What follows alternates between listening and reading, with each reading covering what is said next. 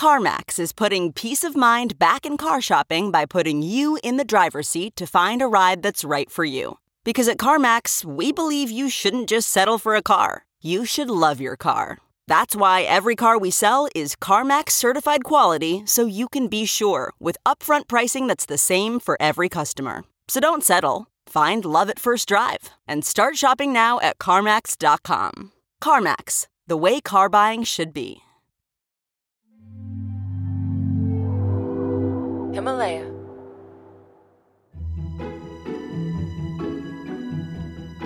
You're listening to Think Like an Economist, a Himalaya learning production.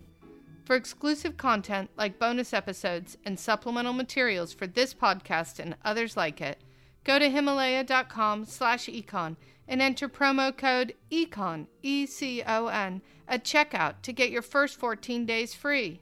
It's time To think like an economist.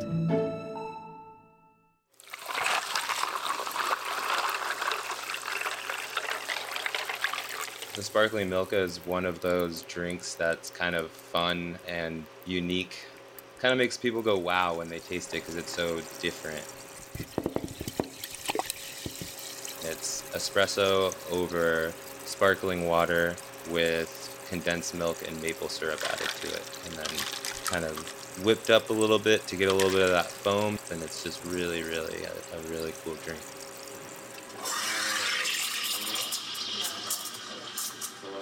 Hi, my name is Samir Benwar. I am the owner of Milka Coffee Roasters here in Sacramento, California. We are a specialty coffee roaster.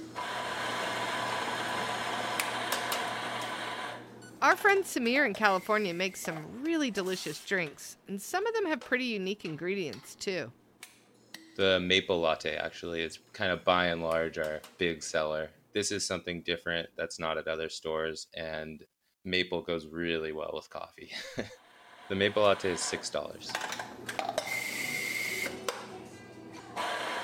So we sell donuts, cookies, lemon bars, and a little bit healthier thing that we call the Hero Bar, which is kind of like a zucchini, carrot, raisin cake. Zucchini carrot raisin cake. As the owner of a small business, Samir has to make a lot of decisions. What types of coffee to make, what snacks to sell, when to be open, how much staff and equipment to have, and how much to charge people for all these different products. These are the sorts of decisions that sellers make when they're thinking of how much of something to supply. And supply is the topic of this week's episode of Think Like an Economist.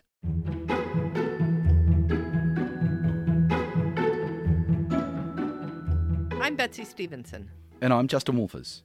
And this is the podcast where we'll help you to turbocharge your decision-making and transform your life by learning to think like an economist. As usual, Naztaran Tavakoli-Farr joins us. Justin, Betsy, we've talked about demand. Let's get into supply. What exactly are we talking about? Well, demand was all about the choices buyers make.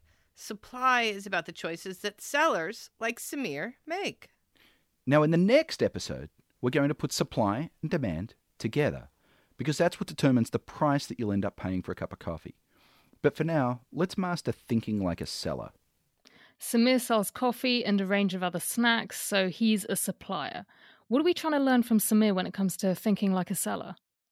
We want to see how much coffee Samir is willing to sell at different prices. And we're going to use the core principles to see how he makes his decisions. But does Samir really get to control how much coffee he sells? I mean, doesn't it depend on how many customers visit his cafe? It does depend on how many customers visit his cafe, but Samir gets to choose how many hours to stay open each day. The longer he's open, the more customers he'll get. The more customers he gets, the more cups of coffee he sells. So the way he can control how much coffee he sells is by choosing how many hours to be open or how much staff to have in his shop. I'm guessing that the higher the price of coffee, the longer he'll stay open so he can make more money that way. A typical cup of coffee at Milka is $5, but with tip and tax added, which we actually include into our price. And we are open 12 hours a day, 7 days a week. Probably the biggest thing that goes into the cost of coffee would be labor and ingredients. An economist might ask how Samir's choices would change at different prices. If a typical cup of coffee was to cost $3, How many hours do you think Milka would be open? If a cup of coffee were $3, I don't think we would be able to be open. I don't think it would be sustainable. I don't even think we could pay all of our vendors and our rent with that sort of drink price. What if the typical cup of coffee was $4? $4 would probably be a stretch. There would be no profit margin, and I would, be living out of my van and trying to, not that I have a van, but you know what I mean? It would be me taking the hit because all of the things cost about that. And then I also want to take a little bit so that I can, pay my rent. So a profit margin is what's left over when you sell something and take out the costs. Samir told me the main costs for a cup of coffee are the wages he pays his baristas and the cost of the ingredients. Right. So if the price is too low, say $3 or $4 a cup, then Samir says he won't even be covering his marginal costs or making any profits, and therefore it's not worth running the business at all. So you said that a typical cup is currently about $5. If a typical cup was $8, how many hours do you think you guys would be open? If coffee was $8 a cup, we would be open a little bit later and definitely open a second shop. In Sacramento, I would say there is actually a late night coffee market, especially on the weekends. We currently stay open until 6 p.m. If coffee was $8 a cup, we would stay open until 11 p.m. If we can bring that typical sale up from $8 to $9 to $10, then we can start to put more money in like our labor costs or put more money into our expansion fund. I mean, if I'm really lucky, we can add more money into my profit. That would There's be nothing ideal. wrong with that. So Samir has just shown us the law of supply. This basically says that sellers tend to supply a larger quantity when the price is higher. It makes sense. When coffee is pricier, it's more profitable for Samir. When it's only $3 a cup, Samir doesn't open his shop at all. As the price goes up, he opens the shop for longer so that he can sell more cups of coffee. If the price is high enough, he's even ready to think about opening another store. So we can really understand what's going on here. How do we apply the core principles? Well, Samir's making plans for how many cups of coffee to sell if the price is $3 or $5 or $8. I hope that you'll recognize that this is a how many question, so we should start with the marginal principle. This leads Samir to ask whether it's worth staying open a bit longer to sell one more cup of coffee. The cost-benefit principle says you should only do something if the benefit exceeds the cost. The marginal benefit from producing one more cup is how much money Samir will get from selling that extra coffee. At $8 a cup, he's willing to open for longer hours to sell more coffee because the marginal benefit from that high price will easily cover his marginal costs. So Samir said his main costs are wages and what he pays for the ingredients. But I'm thinking there are other costs too, things such as rent for the shop. Samir's answer is actually pretty smart. He's focusing on his marginal costs, the extra cost of producing one more cup of coffee. The extra cup is going to cost him a bit more in staff time and a bit more in ingredients, but it won't affect the rent he pays. Really what he's doing is applying the opportunity cost principle. This is that or what question. He's thinking about staying open longer to sell more coffee. His or what is the next best alternative, which is not staying open longer, which means not selling more coffee. He won't have to pay extra wages, and he won't have to pay for extra beans. But either way, he'll still have to pay his rent. That's why, when we're thinking about our marginal costs, we should only factor in our variable costs. These are the costs we incur if we produce more. Paying for an extra hour from a barista or more ingredients for more coffee, these are variable costs. They're the costs that vary with how many coffees Samir sells. If he sells more coffee, he'll need to pay for more staff, buy more coffee beans, buy more cups. So Samir's focusing on his variable costs, but as opposed to what? Fixed costs. These don't change if you supply more or less. Samir's rent will stay the same if the shop opens for 12 hours a day, 3 hours a day, or even if it doesn't open at all. Samir only needs to think about the fixed costs when he decides whether it's worth opening another shop. A higher coffee price might just lead him to open that next location. But as he noted, what he'd first do is start saving and making sure that the higher price is there to stay. Okay, so we now know what Samir would do if the price were higher.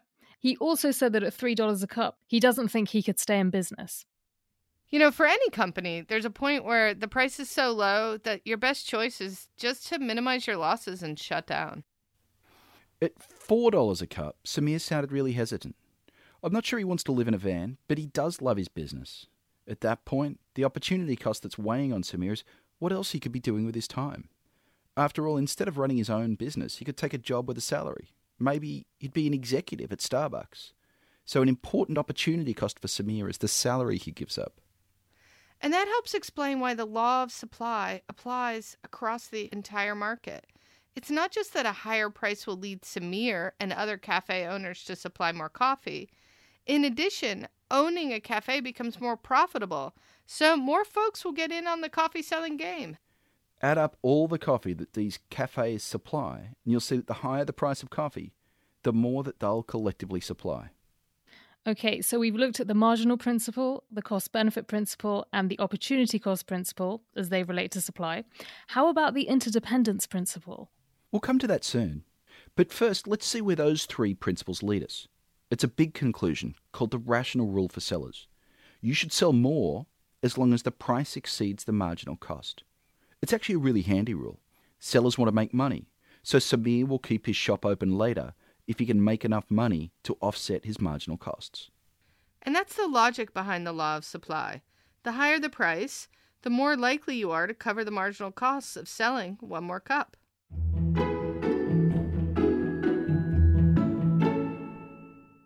Worried about letting someone else pick out the perfect avocado for your perfect impress them on the third date guacamole? Well, good thing Instacart shoppers are as picky as you are. They find ripe avocados like it's their guac on the line. They are milk expiration date detectives. They bag eggs like the 12 precious pieces of cargo they are. So let Instacart shoppers overthink your groceries so that you can overthink what you'll wear on that third date. Download the Instacart app today to get free delivery on your first 3 orders, while supplies last. Minimum $10 per order. Additional terms apply.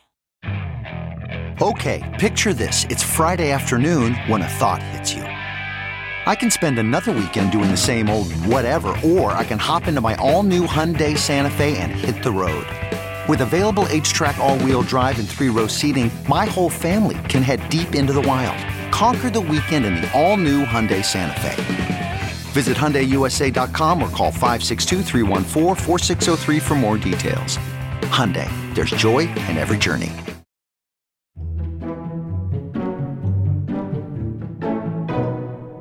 So I have to say, Samir seems really organised. He's done some really detailed calculations. Realistically, are most sellers this organised? Well, some are and some aren't. Big corporations typically have entire departments that do really detailed analytics about their costs and profits at different prices. Smaller businesses don't really have the time or the staff for this, but they'll experiment and adjust accordingly. Say a coffee shop may open for 6 hours a day, and then switch to 7 hours a day and see if it was worth it. They don't think they're following the rational rule, but in reality they are. In fact, market forces can help weed out bad managers. Those who don't follow the rational rule for sellers won't be making as much money as those who are. So in many cases, they won't be profitable enough to stay in business. In the extreme, only those managers who follow the rational rule will survive. So we've looked at changes in the price for coffee and how many hours Samir's willing to open his shop or how much coffee he's up for supplying. Are there other factors other than the price that will impact supply? Quite a few. And here's where the interdependence principle becomes helpful. The choices that other businesses make will affect Samir's supply decisions. The first factor that impacts how much coffee Samir supplies is the cost of inputs. You heard Samir say that the most important marginal costs for his businesses are wages and ingredients. If coffee beans become more expensive, then it costs more for him to make a cup of coffee. Those extra costs may make it unprofitable to stay open as long. Next, it really matters how productive a business is, which is shaped by the technology it uses. Say Samir follows Starbucks and replaces his manually operated espresso machines with automatic ones. He'll be able to make more coffees per hour without hiring more staff. Oh, so because each cup now requires less staff time, his marginal costs have fallen. And this makes it more likely it'll be profitable for him to stay open later. That's right. Remember, the interdependence principle is all about the connections between different markets. We've just seen how the markets for the inputs Samir uses matters. So does the market for other things a supplier could be selling. I'm still thinking about the hero bars he makes, which really sound delicious. While Samir loves coffee, if the price of hero bars rises, he may focus on making and selling more of them, as they'll be more profitable. So the price of other things that Samir's business could sell affects how much he'll focus on producing coffee versus those other goods. Yes, the price of related outputs represents an important opportunity cost. He could have his employees focus more on baking and selling hero bars instead of making and selling coffee. So when the price of hero bars goes up, so does the opportunity cost of selling coffee. Next, the interdependence principle also reminds us that our decisions are linked across time, which is why expectations matter. If the price of something is low today, you could decide to stock up on it and sell it next year when you expect the price may go up again. Now, this only works with goods you can store. Samir can't hang on to a cup of coffee and sell it tomorrow. But the coffee bean sellers he buys from can choose to store their beans to sell later if they think that the price will rise in the future. And if it becomes easier to open a shop, then I guess more people might become coffee sellers, perhaps? Yes, this takes us to our final point when it comes to the interdependence principle. The number of sellers. If there are more people selling coffee, the total market-wide supply of coffee will be greater.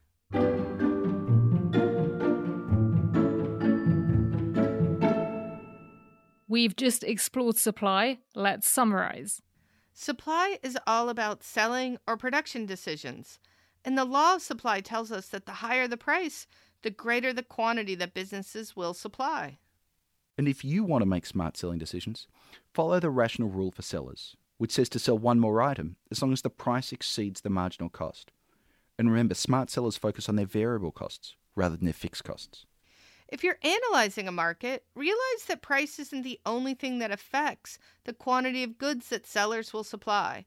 It also depends on the cost of inputs, how efficiently those inputs are used, on the price of related goods sellers could focus on instead, on expectations, and just on how many sellers there are. Is there anything you want us to get thinking about over the next couple of days? Look, a lot of people understand demand well because they're used to thinking about themselves as buyers. But today is about supply. In reality, nearly all of us are suppliers in some context. So over the next few days, think about the different ways that you act as a supplier. As a supplier of labour, as a supplier of attention to advertisers, or even as a supplier of love and care to those around you. And as you identify the roles you play as a supplier, check whether your decisions are guided by your marginal costs. Are there other factors that affect your supply decisions? And ask yourself, could you make better choices if you thought a bit harder about the rational rule for sellers? You know, I don't think I've ever thought of myself as a seller, so I'm going to give that a try. Betsy, Justin, thank you for teaching us how to think like an economist. Well, Naz, I'm glad that you're going to start thinking about yourself as a seller. And thanks for supplying your voice to today's podcast. To get the most out of this show, check out our bonus episodes and supplemental materials, available only on the Himalaya Learning platform. Himalaya Learning provides bite-sized courses from world-class thinkers and industry experts such as Arianna Huffington, Malcolm Gladwell, Tim Ferriss, and more for you to enjoy in the app on the go. To get the most out of this podcast and others like it, go to Himalaya.com/econ and enter promo code ECON, E-C-O-N, at checkout for your first 14 days free. It's time to think like an economist. 1, 2, 3, 4. Those are numbers, but you already knew that. If you want to know what number you're going to pay each month for your car, use Kelley Blue Book My Wallet on AutoTrader. They're really good at numbers. AutoTrader.